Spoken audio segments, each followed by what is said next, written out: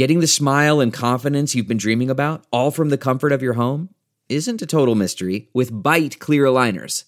Just don't be surprised if all your friends start asking, "What's your secret?" Begin by ordering your at-home impression kit today for only $14.95. Byte clear aligners are doctor-directed and delivered to your door. Treatment costs thousands less than braces, plus they offer flexible financing, accept eligible insurance, and you can pay with your HSA FSA. Get 80% off your impression kit when you use code WONDERY at Byte.com. That's BYTE.com. Start your confidence journey today with Byte.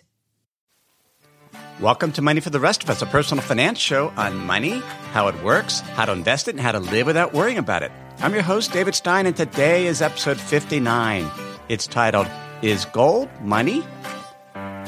Now, just to start off, I want to let you know that I am recording this on April 1st, 2015. So this is almost a full 2 months before I release the episode. And typically I record these episodes usually the day before I release it. Sometimes if I'm traveling, I might be the week before, but I've never in the entire history of the podcast recorded something 2 months ahead. But we will, if you heard some of the earlier episode 57, 58, have been traveling in Norway and Sweden. So on the day that this is released, which I believe is June 3rd, we will actually be on a flight heading back to Idaho that day. So that I mention it because I'm mentioning some prices of gold in this particular podcast, and by the time it's released, it could be, who knows where gold will be. But I wanted to start, there was a fascinating conversation that occurred July 2011. It was during a hearing of the House Financial Services Committee for the U.S., and it was between Congressman Ron Paul and Federal Reserve Chairman Ben Bernanke.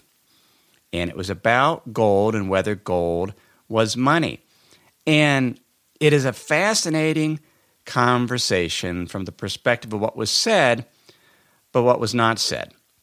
One of my favorite novelists and writers is Ron Carlson, who teaches at the University of California in Irvine, which is one of the premier writing programs in the country. And several years ago, I think I've mentioned this before, I took a writing class from him. I went on a writing retreat. And at the time I was writing a novel, and it was just fascinating to learn from a writer. And one of the things that he talked about one of the best ways you can tell if a book is well written is just go into the bookstore and open it up and look at the dialogue between characters and how well it's done. Because what he said is dialogue or a conversation, it's like a dance, and everyone's sort of moving and jostling for position. And what is most important, he says, what's under the boat? In the sense that what's not being said. Yeah, there's words being spoken, but as Suetsu Yanagi mentioned in The Unknown Craftsman, we can have speech without words. And much of conversation is what's not said. It's what's under the boat.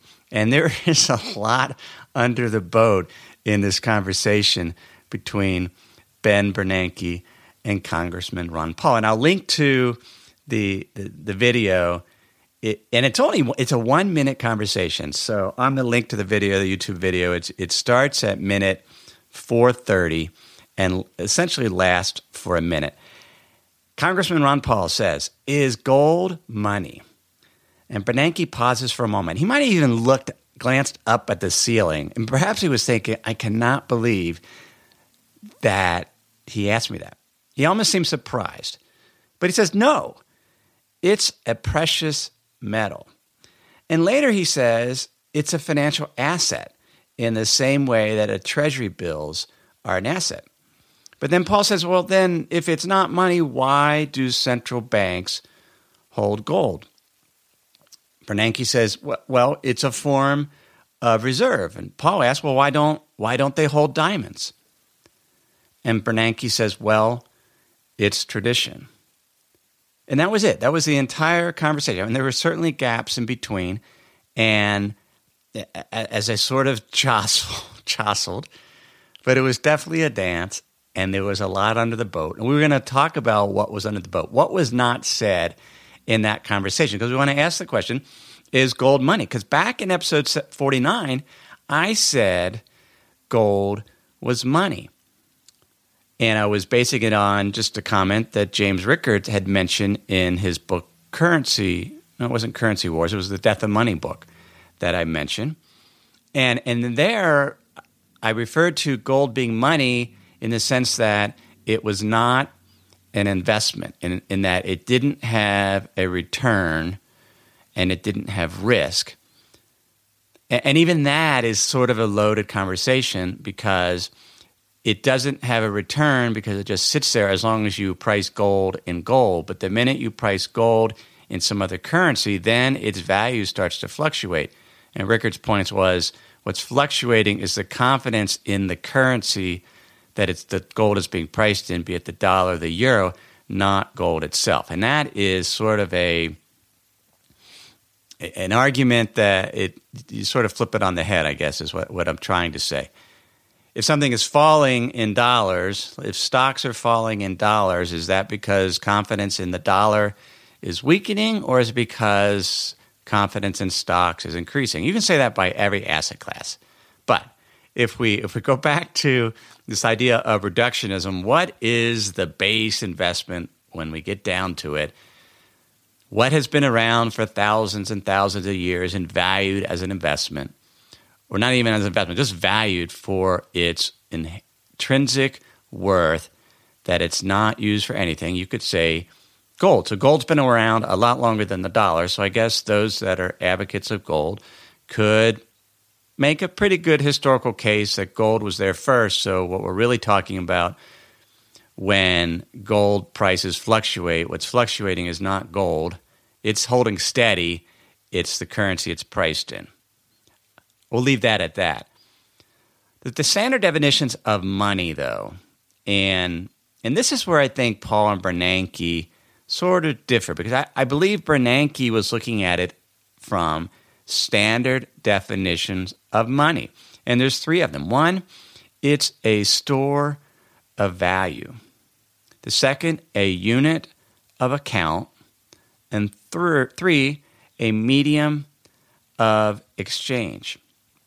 And when we go back to Bernanke's conversation, he said that gold is a financial asset in the same way a treasury bill is an asset. And an asset is something of value that is owned. If you look at any dictionary, that's essentially what they'll say. An asset is something of value that is owned. And so something is a store of value if it can maintain its value over time, just like an asset. So if money is a store of value and an asset is something of value, then money is indeed an asset. So gold would be an asset, just as Bernanke said. You could say the dollar is an asset because it is something of value that people hold. Now, when we talk about store of value, it depends on, well, what's the time frame? Clearly, the dollar has not been a good store of value over the long term because of inflation. And that's effectively what inflation is. Inflation is the rise of the price of a basket of goods and services as priced in a given dollar. And if the price of those goods and services are going up in dollars over time, then the value of the dollar is falling relative to that price of goods and services, which is another way of saying we have inflation. And if you have inflation and it's affecting your currency, then that currency has not been a good store of value. And so when they say money is a store of value, they're talking about it really over a shorter time frame, not over a longer time frame. In order to outpace inflation, you typically need to convert your dollar to a real resource, something that generates income. In other words, convert it to an investment that then has some risk involved to it, and risk as measured by volatility. Now, going back to gold, gold has generally been a good store of value. And later we'll look at some statistics, and we'll look at it over a 20-year and 3-year period. But you would say something really is a good store of value if it has outpaced inflation over time. And historically, gold has done that, but there have been 20-year periods and 30-year periods when gold has not outpaced inflation, so has not been necessarily a good store of value. But let's go to some of these other definitions and in terms of what money is. A store of value, and well, let's just look at what a dollar bill is, because we want to separate out, all right, money. When we talk about the dollar, it can get confusing because we can talk about the actual paper currency, because this was sort of also a conversation under the boat, speech without words, when we start talking about reserves, which was what kind of Paul and Bernanke were talking about in the sense that it's a form of reserve, says Bernanke, and because Paul asked him, why do central banks hold gold? Well, here's why, in theory, central banks hold gold, because central banks issue the paper currency. They might not print the paper currency, but if you look at a U.S. dollar, it has the term Federal Reserve Note engraved on the top. And as of the most recent data that I could find, it was an October 2014 Federal Reserve balance sheet, there were $1.2 trillion of Federal Reserve notes outstanding. So the value was $1.2 trillion. And so this is a balance sheet, so you have assets and liabilities. The reserve notes are listed on the liability side of the Federal Reserve balance sheet. And this goes back to episode 49. What is a currency in terms of a dollar? A dollar bill is essentially unsecured perpetual debt by the Federal Reserve that pays no interest. That's what it is. Now, you can't take that dollar bill and exchange it for gold. If you do that, all they'll give you is more dollar bills. If you happen to go to the Federal Reserve, not that they would let you in, not sure they would let me in. When central banks or currencies were on the gold standard, you could go to a central bank, or another central bank could at least go to a central bank and get gold in exchange for the dollars. Well, that's not the case anymore. Now it's just a Federal Reserve note. Congress requires that the Federal Reserve holds collateral equal to the Federal Reserve notes outstanding. And here's what's interesting in the sense that Paul says, why do central banks hold gold? Bernanke says they hold them as reserves, but the Federal Reserve doesn't hold any gold anymore. Back in 1934, the Gold Reserve Act of 1934, Congress required the Federal Reserve to transfer all of its gold to the U.S. Treasury. And then in place, the Federal Reserve got gold certificates. But the gold certificates are denominated in the U.S. dollar, and they're not redeemable. So even the central bank, the Federal Reserve, does not hold gold, actual gold, anymore. They have some gold certificates. Other central banks definitely hold real gold bullion. And one of the interesting things about China is they are continuing to increase their gold reserves, but are doing it not by buying in the open market. They've actually bought mines and are doing all the processing of the gold themselves, so it doesn't go through any of the gold markets like in London. They're mining the gold and moving it into the reserves. So other central banks hold gold. The Federal Reserve does not hold gold. They hold paper certificates. So those certificates serve partly as collateral. The other collateral that is backing the $1.2 trillion of Federal Reserve notes are U.S. Treasury bills. And so there it gets a little circular because we have essentially these dollars that these Federal Reserve notes, just the currency, the bills, they're backed by other paper, gold certificate, and Treasury bills also denominated in dollars. And so That's why it's a fiat currency. There is really nothing backing the dollar. Now, also on the dollar are these words that are engraved. This note is legal tender for all debts, public and private. And legal tender, if we look at the Coinage Act of 1965, the Coinage Act, it says, United States coins and currency, including Federal Reserve notes and circulating notes of Federal Reserve banks and national banks, are legal tender for all debts, public charges, taxes, and dues.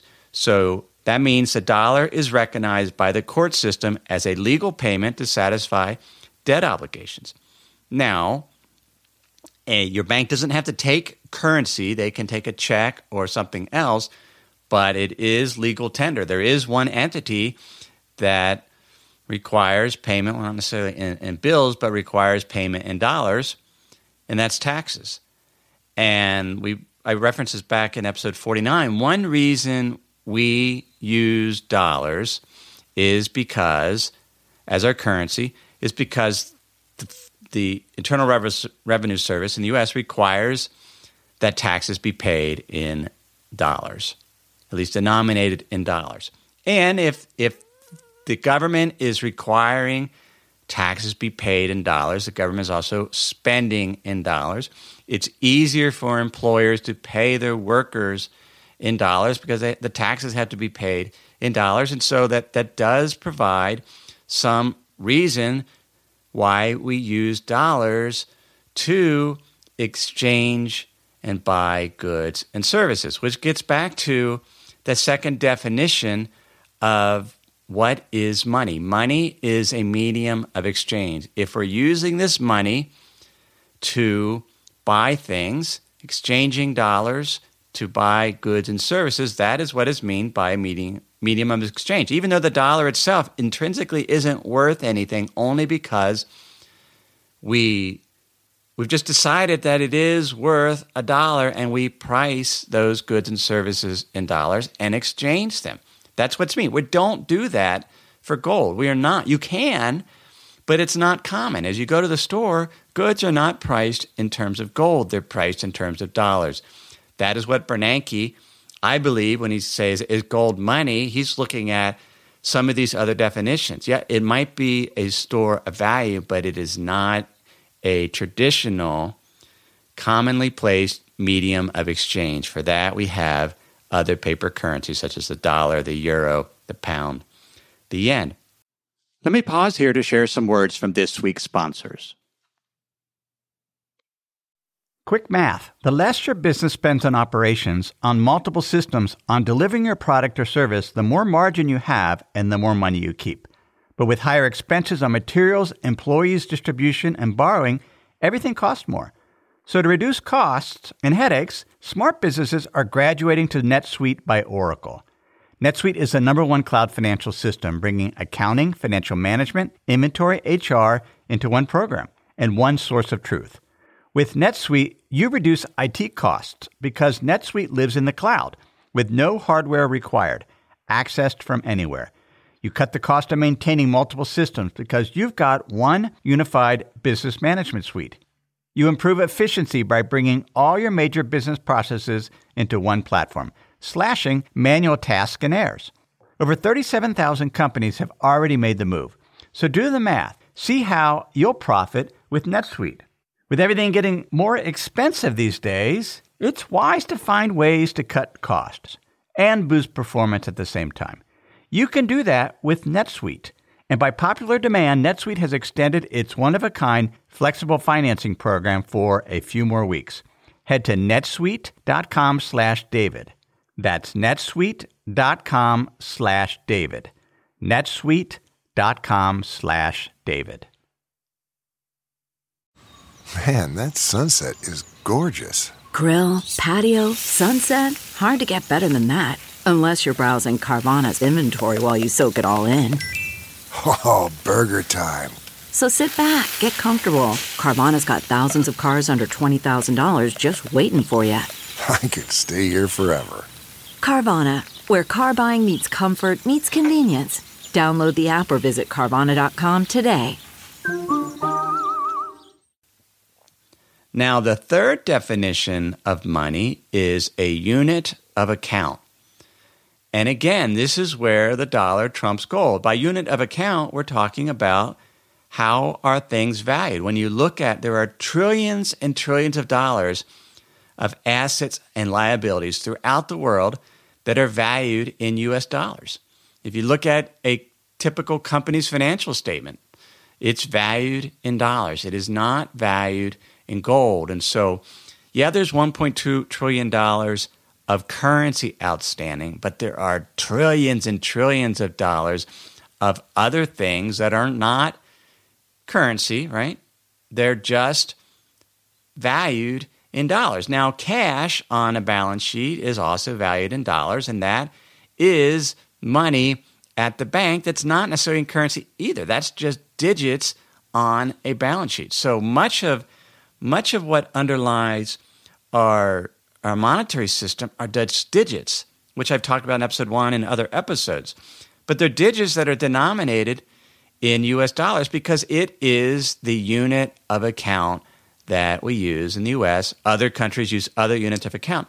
But that is why a dollar is money. It is a medium of exchange. It is a unit of account. Gold is not commonly used as an exchange. Gold is not commonly used as a unit of account. But gold is a better store of value than the dollar. Now, back to this conversation between Ron Paul and Bernanke. Bernanke said, well, why do people hold gold? And they hold it in the event of tail risk, tail risks are extreme, small probability events. Really, really bad outcomes is how Bernanke termed it.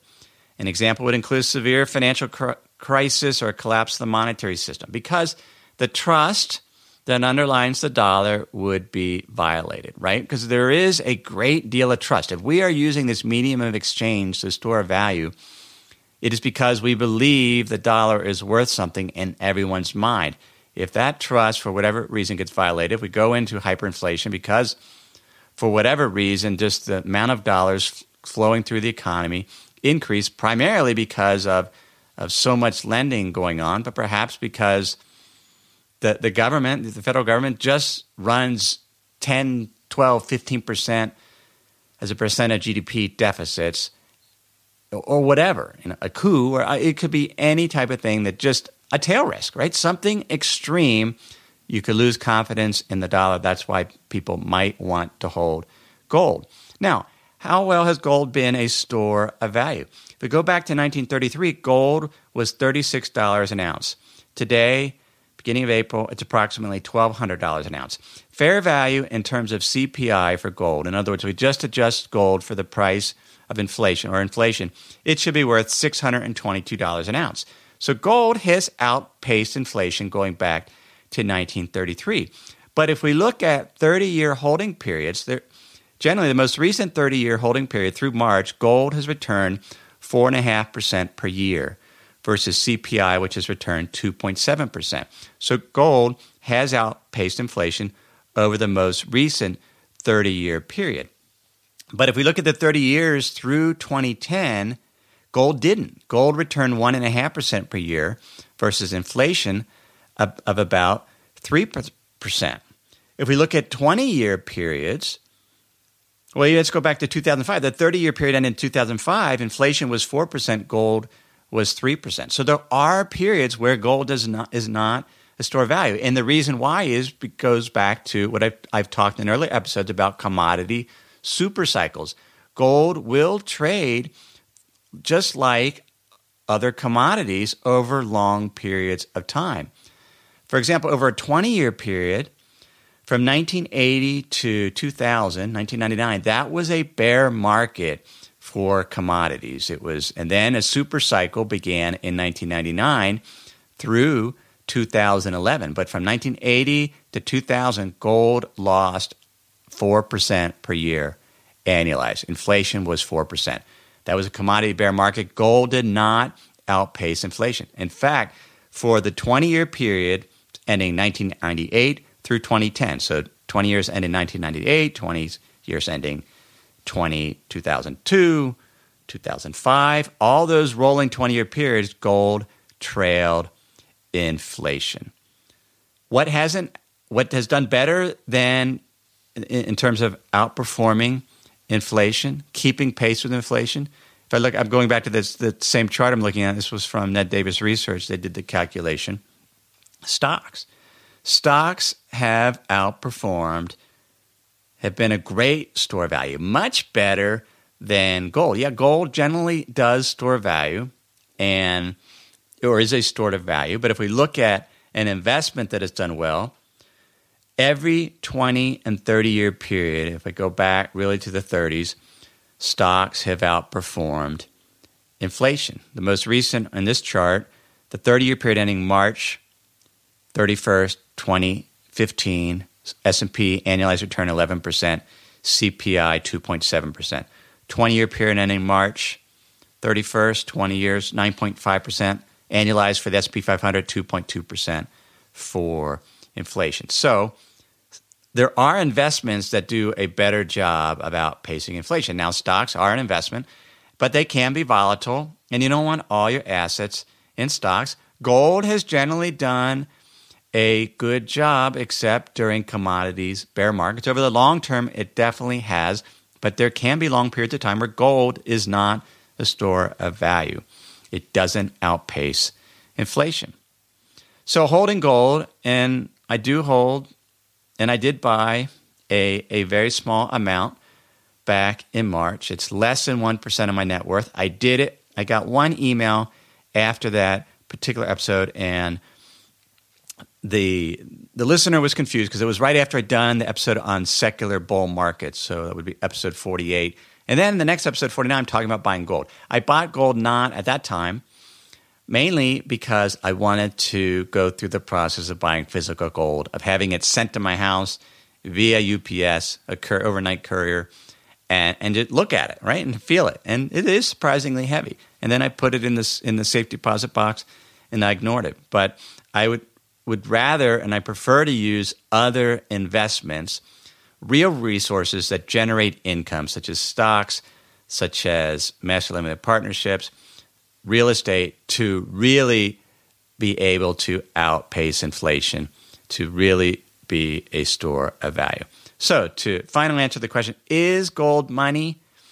By a traditional definition, it's not. Yes, it's a store of value, but it is not what we commonly use as a medium of exchange or a unit of account. For that, we're using the dollar. Is gold money in terms of, has it been around a long time? And could there be a time when we use it as money? Perhaps.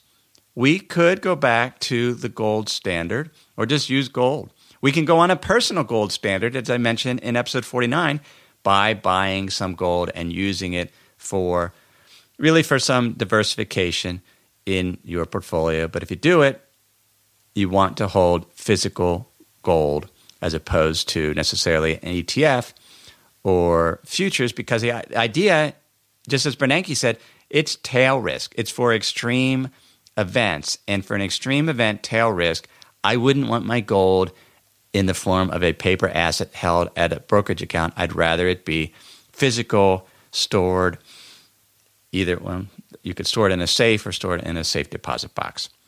So that is episode 59. You can get show notes for this episode at moneyfortherestofus.net. That's also where you can sign up for my Insider's Guide, and I'll email those show notes to you weekly. I continued to email those show notes even while I was on vacation in Norway and Sweden.